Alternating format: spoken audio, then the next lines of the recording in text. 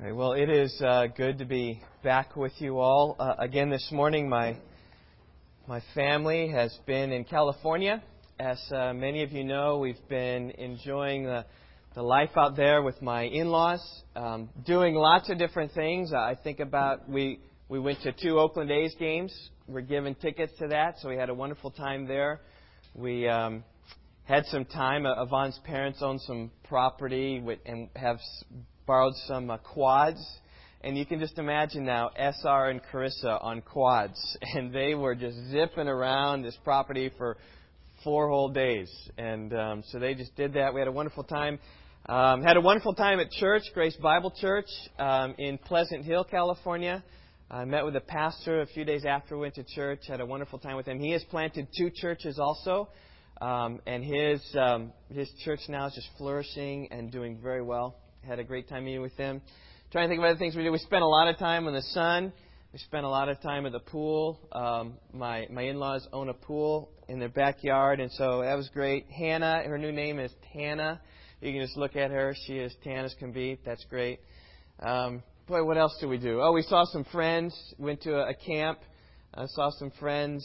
Just had a wonderful time. Had a wonderful vacation. We've come back refreshed, really, to serve the Lord here. But I tell you, though, the vacation that I have is nothing compared to the vacation that Phil Lawton is about to have. If many of you don't know, Phil Lawton was a member of our congregation. He's about 92 years old. Tim Iverson came up to me and told me that he has just now been taken to Swedish American Hospital, where Tim told me he was going home. And just to tell you a little bit about Phil, when we started our church, when we had our first meeting thinking about the possibility about maybe starting a church in Rockford, Phil Lawton was there. And about 85 years old, I remember him sitting in Frank Youngke's family room, sitting back on a recliner. Kind of we're talking about things. He said, may I, and you guys know Phil, may I interrupt this? I just want to say that this church will be built on the foundation of Jesus Christ and nothing else. And then he sat back down and kind of watched the rest of the meeting. That's the only thing he said, but it really set the tone for our church and how it is. And he's been a wonderful member. He's Judy Iverson's father, Tim Iverson's grandfather. And I remember just in speaking with him how he just is looking forward to heaven. I talked to him. I remember talking to him many times. You know, he was with us for about 5 years or so, talking to him many times about just how he's anticipating heaven. I remember the last sermon that he heard here at Rock Valley Bible Church, before just the noise and stuff was too much for him, was a sermon I preached on heaven from Revelation chapter 4 and chapter 5. Heaven, worship in heaven is God-centered, it's Christ-centered. And Tim just told us to pray that just it would go quickly. I mean, he has just deteriorated in recent years in the nursing home, and he's been on his way to Swedes, and maybe he's with the Lord right now. But I know it's been something he's been looking forward to immensely. It is his everlasting rest, right? I know just from his life that he's going to enter into the joy of his master. His master's going to say to him, well done, good and faithful one. Enter into the joy of your rest. So let's just pray for him now and pray for my message as well. God, as I think of the Iverson family, I think of the joy that they have brought to me in years. Been just a faithful people. And God, I thank you for the father of Judy. I think about Phil. I think about his encouragement to me as an older man who just God lived his life until the end. I remember at one point being in a nursing home, and he was leading Bible studies in the nursing home, and just had a zeal and a passion and a love for you. He had a desire to be with you, God, and I would pray even now, Lord, that as Tim expressed that he might go soon to his eternal vacation, where his eternal rest is found away from the struggles of sin and the struggles of life, into the joy of you. And so, God, I pray that even as Tim requests, it might go quickly. And, God, that you would be much pleased to receive one of your servants unto yourself. I pray also just for the Iverson family in this difficult time of thinking about losing a father and think about losing a grandfather. Lord, I pray You'd be gracious to minister to the family. I know of the difficulties they've had in recent days. God, I would pray for them, God, that You'd be gracious and kind to them, to help them, encourage them, even in this time. I think about what a busy week this might be, God, with arrangements and with other things. God, I pray that You would, God, help them and support them and encourage them. And I pray also for us as a church body. I pray that we would set our minds on the things above, not on the things that are here upon earth, and that we would seek Your glory. And I pray now, God, as I open Your Word, I pray that it would be an opportunity where we, as a church body, would embrace what Your Word says and would believe it. And I think particularly of this passage that speaks about how we ought not to be taken captive. God, I pray that You would instill within our minds such a view of the sufficiency and the glory and the authority of Christ that we would in no way seek something else and thus be diverted and taken away from what we have in Jesus, that we'd be captured and kidnapped of our souls. But I pray in every way, God, that we would stand firm on the rock of our salvation, which is Christ Jesus alone. So empower me now as I preach. God, be among us, teach us, convict us of sin, and show us of Christ. That's what the Spirit longs to do. And so, Lord, I pray that would take place this morning. We pray in Jesus' name. Amen. We'll invite you to take your Bibles and open them to the book of Colossians. We're in chapter 2. In our exposition, we have reached chapter 2, verses 8, 9, and 10 this morning. Colossians chapter 2, verse 8, Paul says, "See to it that no one takes you captive through philosophy and empty deception, according to the tradition of men, according to the elementary principles of the world, rather than according to Christ. For in Him all the fullness of deity dwells in bodily form, and in Him you have been made complete, and He is the head over all rule and authority." Well, if you've been following the news of the political events in Israel in recent days, you know that things over there have been very difficult. In fact, even as I speak right now, Israel is involved in war on two fronts, in the south in Gaza and in the north in Lebanon. In Gaza, the conflict began early Sunday morning, June 25th, about a month ago, when some Palestinian militants crossed the border from the Gaza Strip into Israel through a tunnel. And they attacked 3 Israeli soldiers. They killed 2 of them, but the third one, his name is Gilad Shalit, survived the attack and was kidnapped and brought back into Gaza. 3 days later, when those in Gaza refused to release him, the Israel Defense Force launched an offensive military effort in attempts to rescue this soldier from the hands of his captors. And so that started the war down south. What started the war up north in Lebanon was much the same. Perhaps you remember Wednesday, July 12th, just a few weeks ago, Hezbollah guerrillas crossed the border into Israel from Lebanon, and they attacked some Israeli soldiers. They killed 3 of them. 2 of them survived and have been taken captive into Lebanon. As a result, the Israel Defense Force began a severe and harsh, that's their word, severe and harsh retaliation on Lebanon with artillery and with airstrikes. Maybe you've seen some of that on the news. It's devastating. It is war, is what it is. And such actions have really caused several countries, including the United States, to evacuate its citizens living in Lebanon. It's extremely serious, and we ought to take heed to Psalm 122, verse 6. It says, "Pray for the peace of Jerusalem, because it is not peaceful today."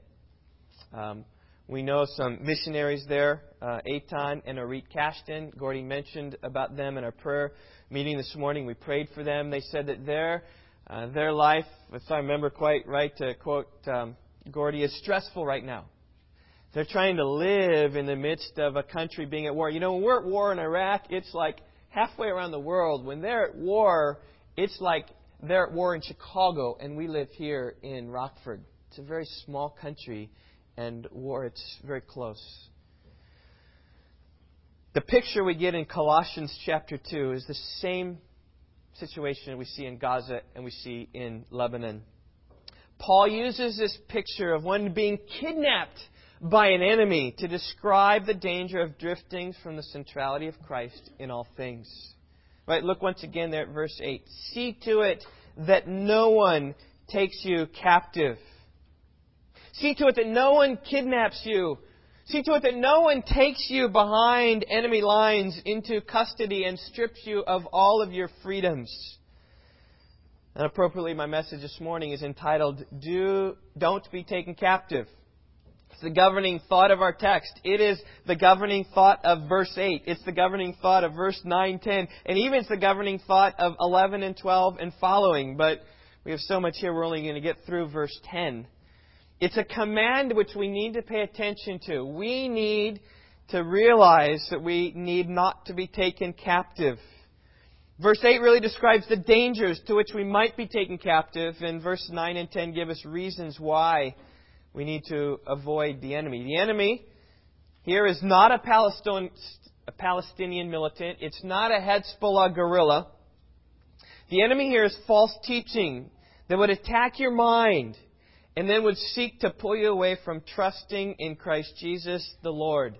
Look at how he describes it there. He says, see to it that no one take you captive through these teachings that get into your mind, through philosophy and empty deception, according to the tradition of men, according to the elementary principles of the world, rather than according to Christ. The enemy here doesn't fight with bullets and tanks and missiles. Rather, the enemy fights here by using persuasive arguments, like it mentions here in verse 4, that will ultimately attempt to brainwash you to believe lies and to drift away from Christ. Maybe some of you remember the tragic story of Patty Hearst. She grew up in a wealthy suburb in San Francisco in the 1960s. As a 19-year-old, in February of 1974, she's kidnapped from her apartment in Berkeley by an urban guerrilla group known as the Symbionese Liberation Army. It's really just a small group. It really wasn't an army, but basically they were rebels against society, wanting to bring more things into the urban environment.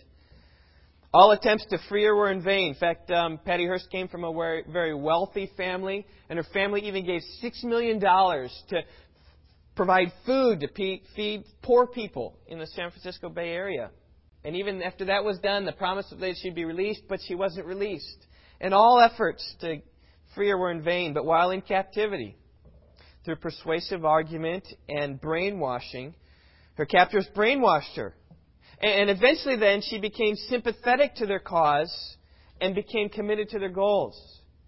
And less than 3 months after her capture, Patty Hearst helped them rob a bank. There's a famous picture I've drawn it there on the children's notes of her holding an assault rifle as she's robbing a bank. She's shown in front in one picture. It's another famous picture in front of the Symbionese Liberation Army logo behind her, holding an assault rifle. She's one who was brainwashed. Eventually, she, along with the other members of this Liberation Army, were arrested, convicted of bank robbery, and thrown in prison. Well, that's the picture of those who are led astray by philosophy and empty deception rather than according to Christ. Ultimately, it's a brainwashing that takes place so that people believe a lie rather than believing the truth that's according to Christ. Now, at this point in my message, I thought about going through each of these 4 characteristics, so the 4 dangers that we have. There's philosophy, there's empty deception, there is traditions of men, and there is things according to the elementary principles of the world. These 4 things. And as I prepared and tried to segment each of those out, philosophy and vain conceit, empty deception, and traditions of men, and elementary principles of the world, I realized that they're not just 4 distinct things, but really they all like overlap is what they do. Some of what's one is some and true of another. And so it's difficult to describe. The philosophy, the traditions, and the elementary principles were all deceptive. They're all part of this deceitful teaching. The traditions of men and the elementary principles of the world both have a philosophy of life and a theory of salvation. So a philosophy is kind of part of these things. And The traditions and elementary principles had sometimes similarities in which they taught. So it's really difficult to say, okay, this is what this is, and this is what this is, and this is what this is, this is what this is. But here's the point, though, is that in using these kind of four characteristics of the dangers and the enemy, Paul is kind of, in general, describing the dangers taking place in the church at Colossae and saying, don't be deceived by these things. I mean, and the false teaching in Colossae was also an assortment of all these different teachings. I've taught you before in the past that there was an element of Judaistic teaching in there. Chapter 2, verse 16 talks about Sabbath and festivals and new moons and Sabbath days. People were lifting up these dietary laws and these festivals and feasts and said, you need to keep these. You need to celebrate these if you want to be godly. That was one kind of shade of the teaching there. Another shade of the teaching was this mystic kind of teaching, experiential teaching in verse 18, right? People are delighting in the worship of angels. They're taking their stand on visions they'd seen. And there's a very mystical element. People said they had a religious experience that you need to have too. If you want to be made complete, you need to have this extra thing. You need to have this vision. Another element of the teaching here in Colossians is a Gnostic element. Right? The Gnostics, they really know, right? They're the ones in the know, and you're the ones not in the know. And one of the things that flowed from Gnosticism is a belief that the earth was bad and that heaven is good. And so we ought to abstain from a lot of the things on earth, right? Because heaven is good and earth is bad, right? That's in verse 21. Don't handle, don't taste, don't touch, right? Keep away from those things. It's a Gnostic element. Also, an emphasis upon asceticism. Taught the importance of self-discipline, right? The key to godliness is self-abasement, severe treatment of the body. Right? Whip yourself when you sin. Punish yourself when things don't go right. And when you put all of these things together, that kind of forms what's called the Colossian heresy. Now, we don't know exactly what was going on at Colossae. There are dozens of different theories about the exact heresy. But what I've painted for you is kind of the picture of the things going on at Colossae. Some of these teachings reflect religious traditions coming from men, not from God. Paul's probably talking here about the tendency to follow the Old Testament laws and customs. I mean, tradition was huge in the synagogues. Maybe remember the time when Jesus, right, was eating food, and these Pharisees came up to him and they said, "Why do your disciples not wash hands before you eat?" Some of you parents ask that of your children, but they were asking that of Jesus. Meaning ceremonially, why don't they wash their hands before they eat? Why do they, as they said, transgress the tradition of the elders? And Jesus had a great question. He said, why do you transgress the commands of God for the sake of your traditions? Tradition was huge in the Judaistic life of the Pharisees. Later, Jesus said that these men are hypocrites because they teach us doctrines, the precepts of men. Because they're teaching us doctrines, the traditions. In Paul, verse 8, is getting at them. He says, don't pay attention to the traditions. Some of the teaching, this religious teaching, came from the ancient Greek world in the heresies here. This, it's what's talking about here in the elementary principles of the world. See, it's not merely the Jews had laws and regulations about how to live. Also, the Gentiles did too. And they had, you think about the ancient Greek literature. They had religion. They had rules to follow. They had ways to act.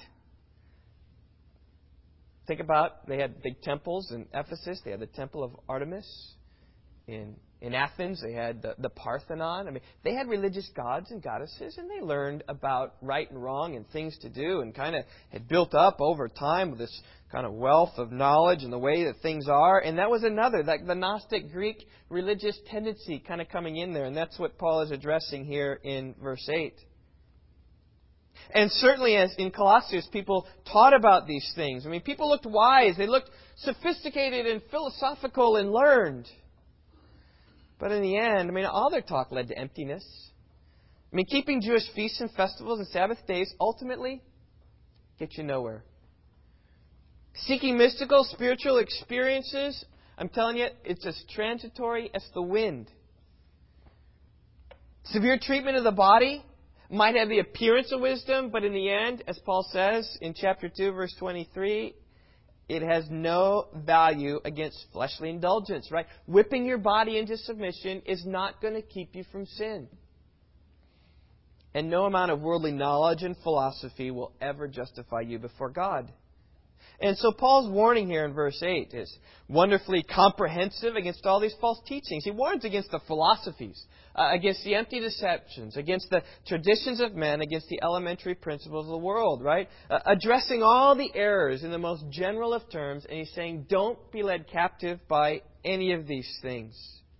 Whether philosophy was according to the tradition of men, or whether philosophy was pulling in the elementary principles from other religions. Listen, it was all in vain, and it was all to be avoided at all costs. Now, I need to add here as a parenthesis that the verse isn't denying the validity of all philosophy. And you know what philosophy means, the Greek word? It's combined two words, philos and sophia. Philos means love, and sophia means wisdom. Philosophy is the love of wisdom. Is that a good thing or a bad thing? It's a good thing. We ought to love wisdom. In fact, Solomon told his son, Proverbs chapter 4, acquire wisdom, acquire understanding. Do not forget nor turn away from the words of my mouth. Do not forsake her, and she will guard you. Love her, and she will watch over you, right? Love wisdom, and she will watch over you. We ought to be philosophers. We ought to love wisdom. We ought to pursue it. Because wisdom will be our protection in this life. The love of wisdom will help us to obtain that protection. So in the fullest sense of the word, we need to be philosophers. We need to love wisdom. And so the danger here in verse 8 isn't being taken captive to philosophy per se, but when he uses philosophy in this passage, he's describing the worldly effects of the intellect to explain the world in such a way that would contradict the work of Christ on the cross. Right? And we see that there in verse 8 when Paul says, right at the end, he says, stay away from philosophy and empty tradition, empty deception, rather than according to Christ.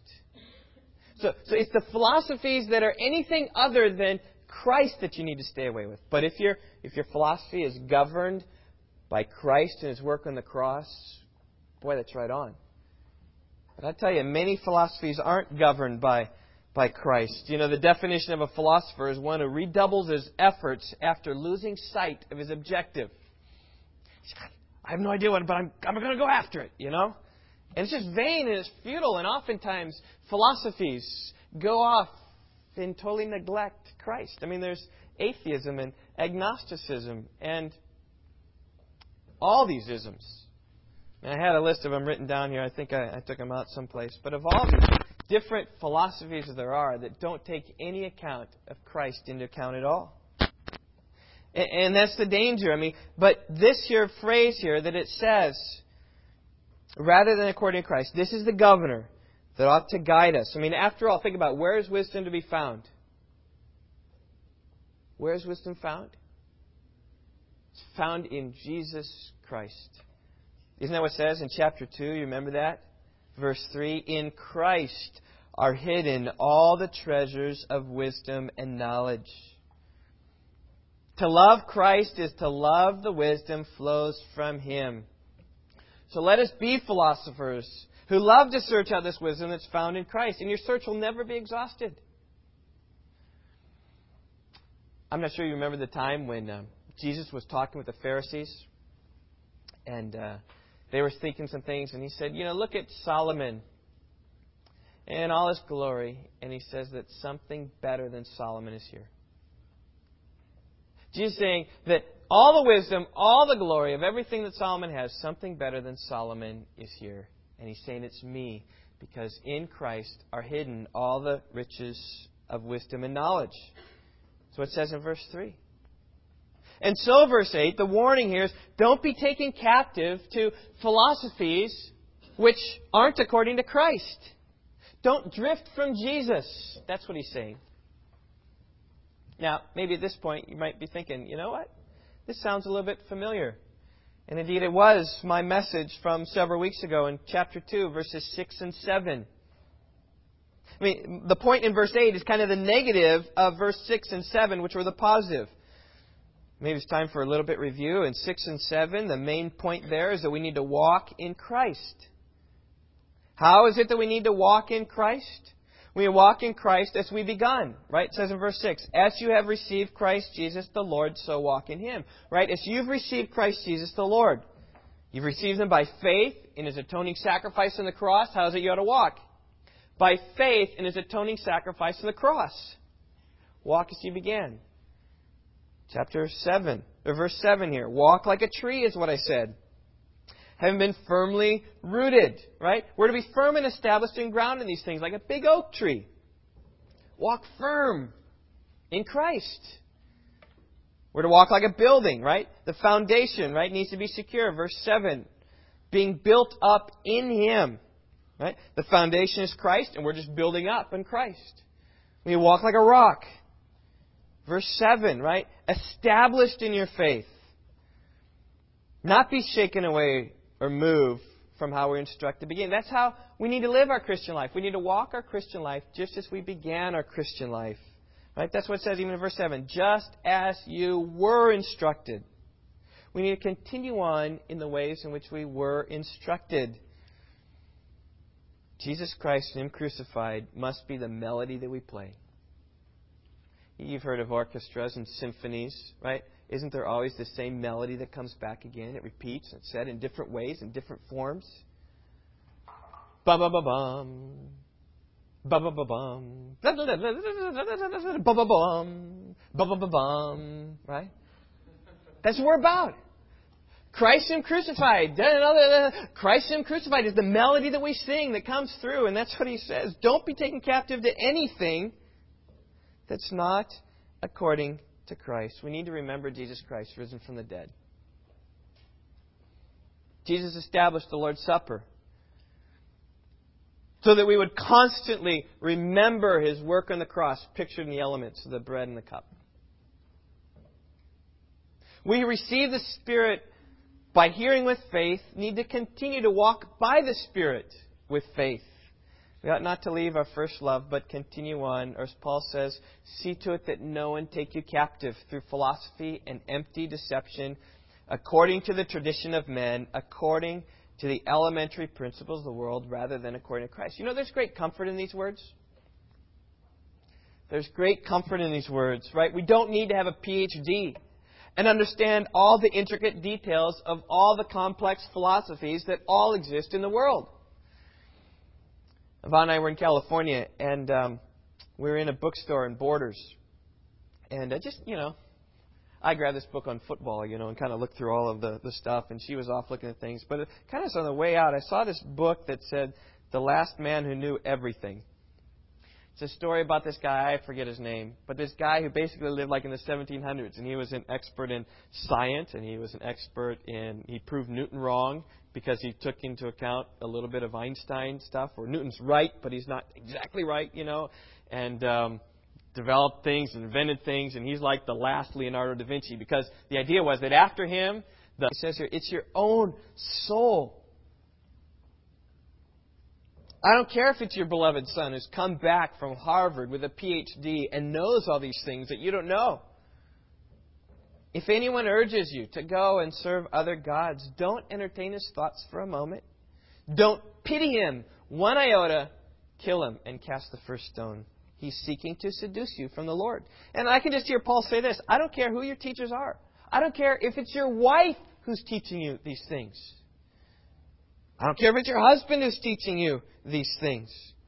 I don't care if it's your closest friend.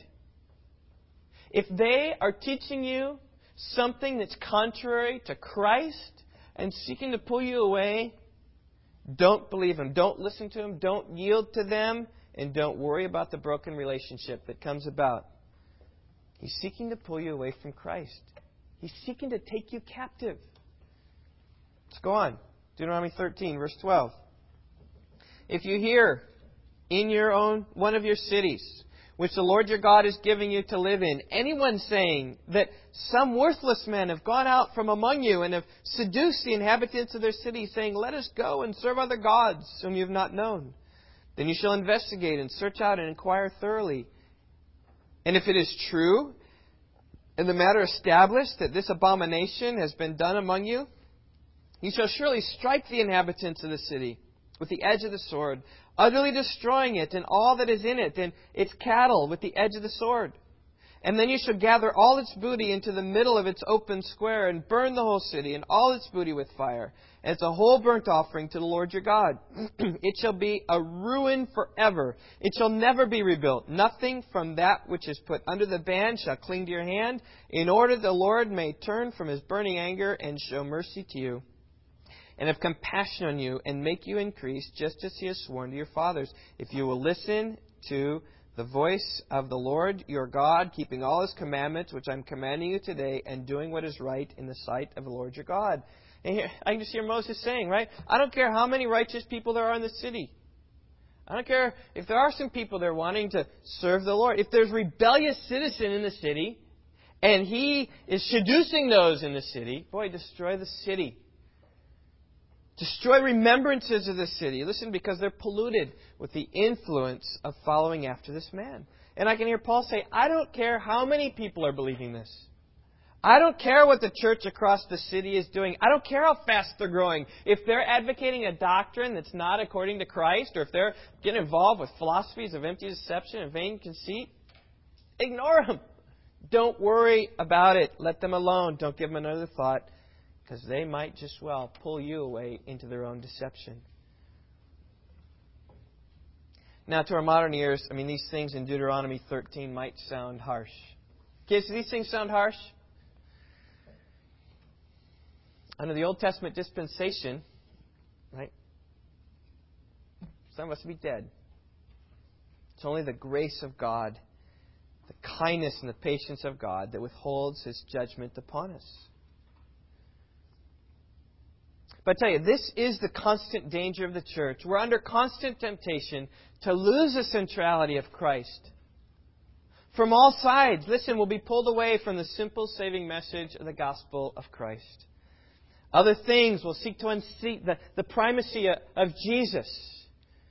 They will. Just seek to dethrone Him. Right? Put something else as maybe more important than Jesus. Satan's alive and well and will use any means at his disposal to seduce people away from the gospel of Christ. Listen to what Paul said to the Corinthians in 2 Corinthians chapter 11, verses 2 through 4. He says, I'm jealous for you with a godly jealousy. For I betrothed you to one husband, so that to Christ I might present you as a pure virgin. But I'm afraid that as the serpent deceived Eve by his craftiness, your minds will be led astray from the simplicity and purity of devotion to Christ. Paul was fearful. He was fearful that just as Satan deceived Eve, so also the Corinthians and us would be deceived away from the simplicity and purity of simple devotion to Jesus. And he was worried because verse 4 says what happens. For if one comes and preaches another Jesus whom we have not preached, or you receive a different spirit which you have not received, or a different gospel which you have not accepted, you bear this beautifully. There's people coming to the church with teaching that's contrary to what they'd heard, and they're like smiling. Well, you receive it beautifully. He's saying, I'm fearful that you're being seduced away from the simplicity and purity of devotion to Christ. Listen, the gospel is of first importance that Christ died for our sins, according to the Scriptures. The gospel is of greatest importance that Christ died for our sins. And our hearts ought always to live and reflect a simple-minded trust in this glorious thought, right? My sin, oh, the bliss of this glorious thought. My sin, not in part, but the whole, is nailed to the cross, and I bear it no more. Praise the Lord, oh my soul. And you constantly reflect upon that. Satan will do everything in his power to keep us away from that simplicity, right? Attract us with other things. Attract us even perhaps with other theologies, right? Maybe eschatology takes primary thing. Maybe some doctrine of the church takes some primary precedence. Maybe some doctrine of baptism or some doctrine of something else takes priority rather than the simplicity of the gospel of Christ. I love the way that D.A. Carson puts forth this danger in this excellent book he's written, The Cross and Christian Ministry. He says this, and this I think brings it down to application to us. All right? He says, Western evangelicalism tends to run through cycles of fads. How true, how true. At the moment, 1993 is when this book was written, I think. 1993, he said, at the moment, books are pouring off the presses telling us how to plan for success. How vision consists in clearly articulated ministry goals. How the knowledge of detailed profiles of our community constitutes the key to successful outreach. Now, I'm not for a moment suggesting that there's nothing to be learned from such studies. But after a while, one may perhaps be excused for marveling how many churches were planted by Paul and Whitefield and Wesley and Stanway and Judson without enjoying these advantages. Of course, all of us need to understand the people to whom we minister, and all of us can benefit from small doses of such literature. That's the key, the small doses of literature. But massive doses sooner or later dilute the gospel.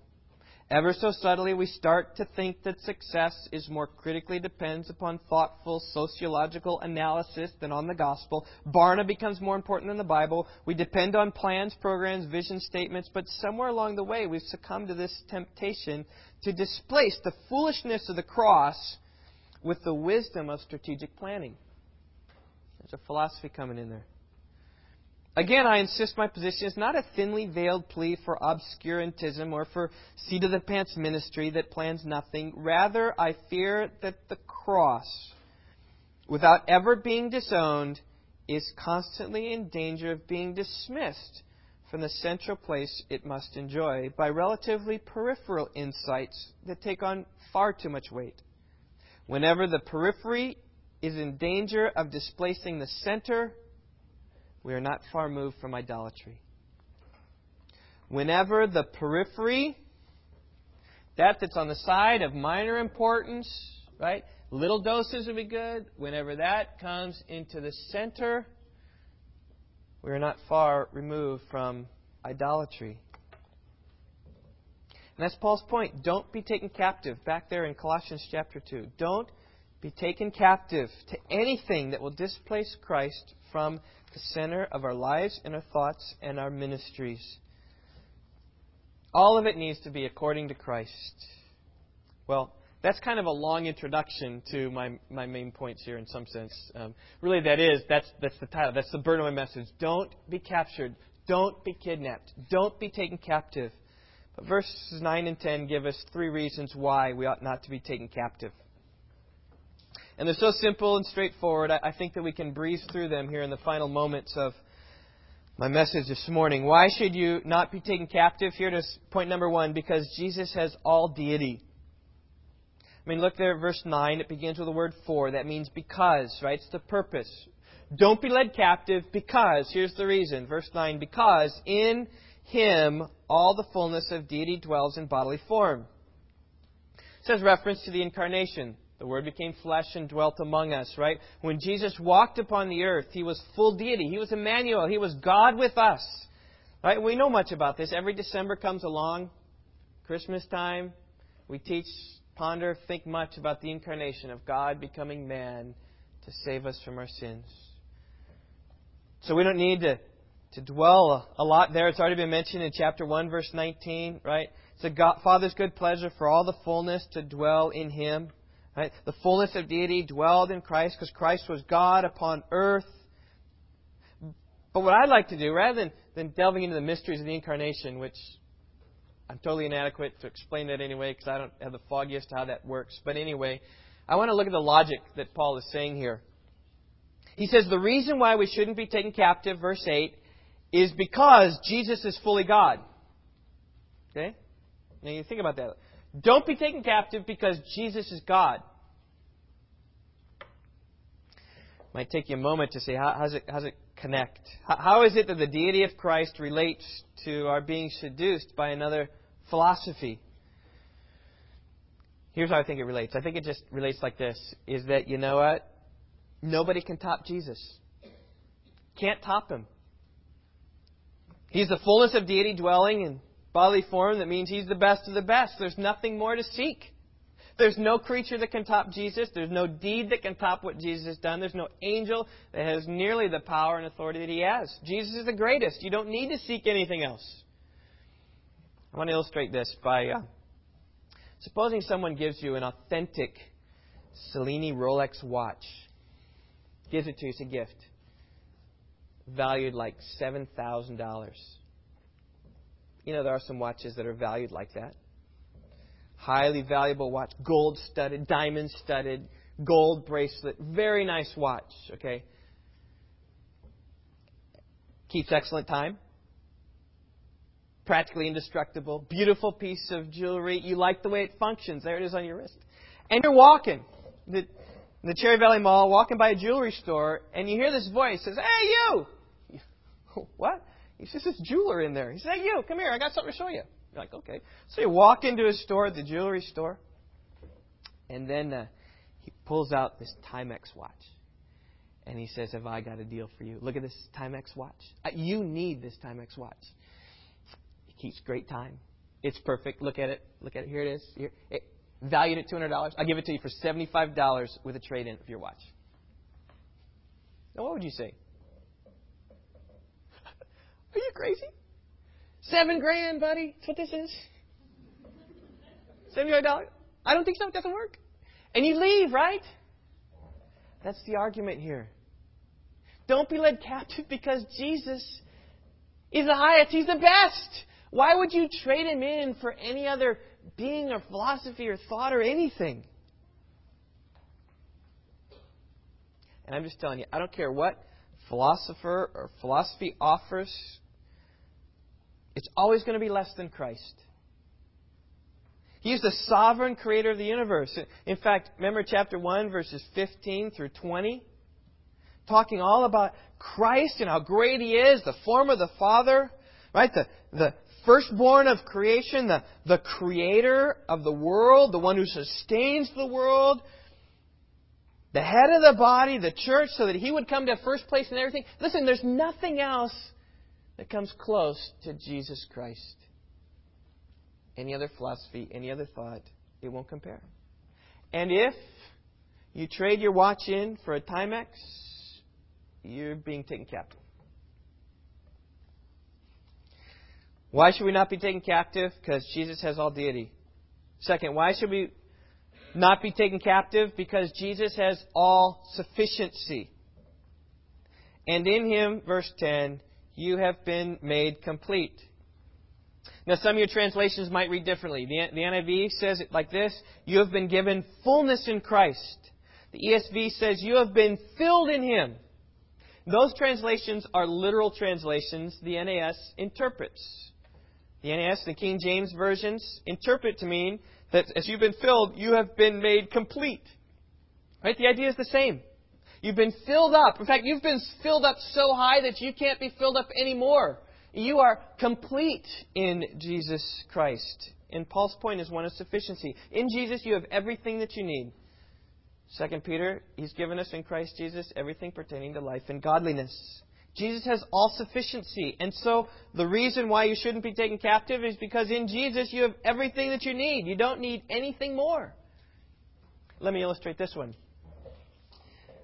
You've been at a restaurant before, and you have a glass of water, and any good waiter or waitress often comes along with a pitcher of water. Right? Oh, they go around and they, pour up your water, and sometimes your water gets way up to the top, starts spilling, and they put it there, and sometimes even, maybe because of surface tension, the cup is here like this, and the water's going up and over, it's so full. You know what I'm talking about? And then 5 minutes later, right, your waiter comes back and, "Hey, you want some more?" And suppose that your cup is filled to overflowing, and you haven't touched it. 5 minutes, you've engaged in conversation, you haven't needed a drink, and then the waiter comes back and says, "Oh, would you like a fill up on your cup? Would you like me to fill you up?" What would you be saying? Are you crazy? You can't fit any more. You one more drop and it's going to spill. That's the idea. Right here. The glass is already filled to overflowing. When you believe in Jesus Christ, you have everything you need. There's nothing more that can fit in your drop. You're complete in Him. Do you need anything else? You don't. Sadly, there are people who come around and offer you things more that you need. Right? They have some religious experience for you that you need to have this to be a full Christian. Or they have some book for you that's going to unlock for you the secrets to the Bible and spirituality. They have some new technique of praying, help you pray the exact words that God's going to be satisfied with. Or the technique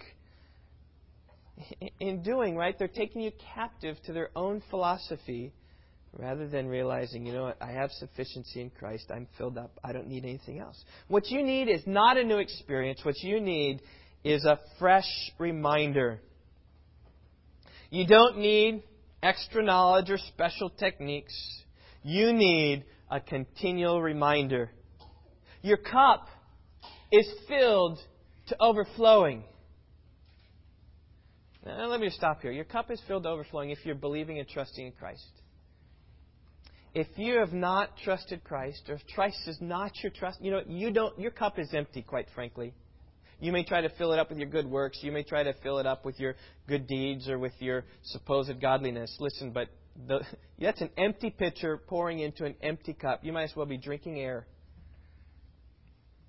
You've got nothing. But when you believe in Jesus Christ, you've got it all. He takes that pitcher of water and fills it up, and you are filled up complete in Him. Washed clean, pure. And what you need is a reminder, right? We need to believe it, right? We need to trust in it. That's why we love to sing the song Before the Throne of God Above, right? When Satan tempts me to despair and tells me of the guilt within, what are we supposed to do?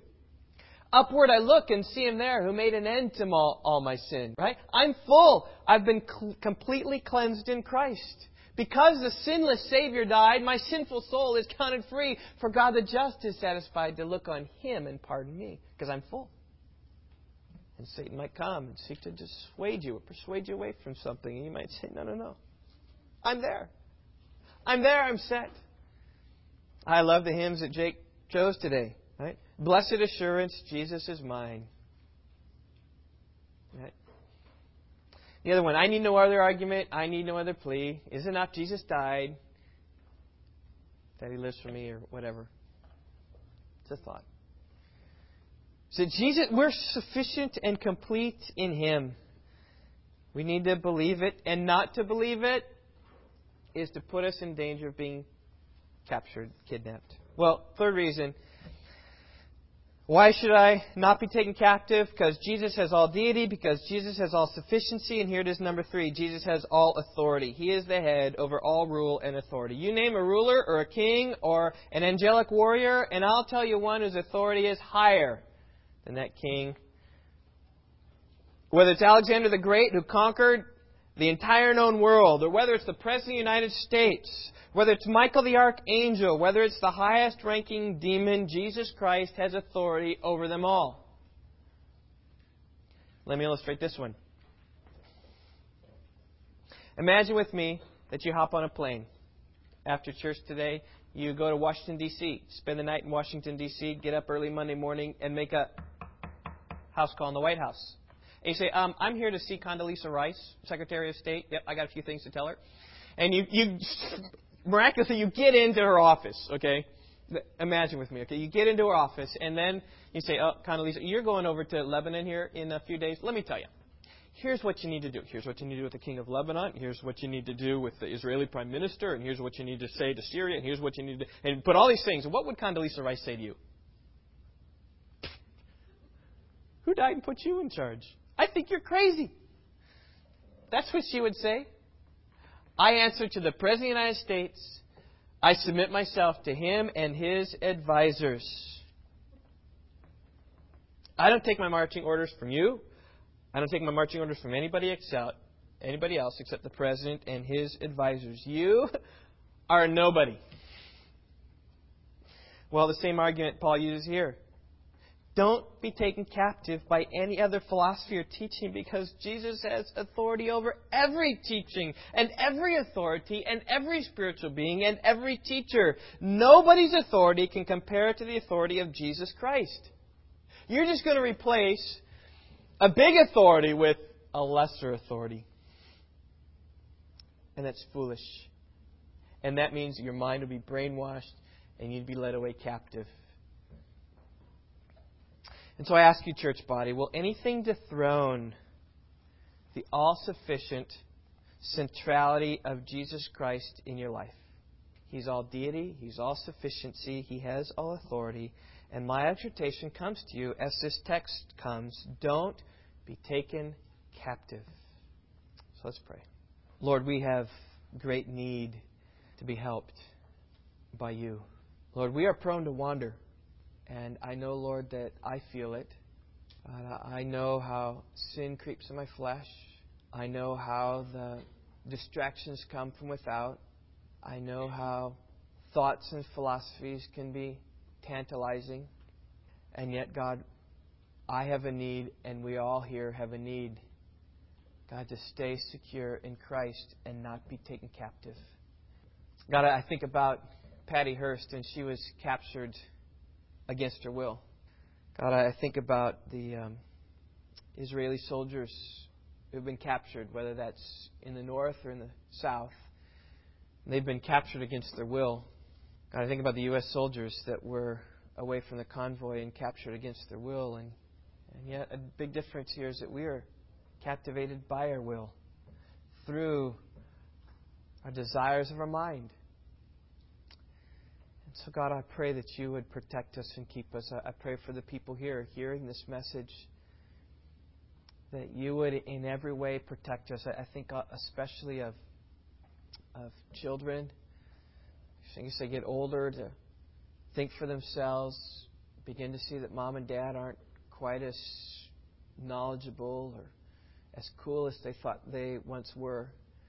And how easy is it for children to drift away and reject the teaching of mom and dad.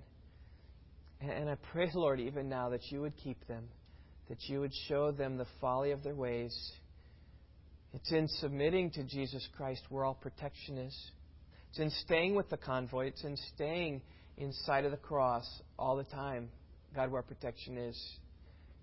And I pray, Lord, that you would so stir in the hearts of kids.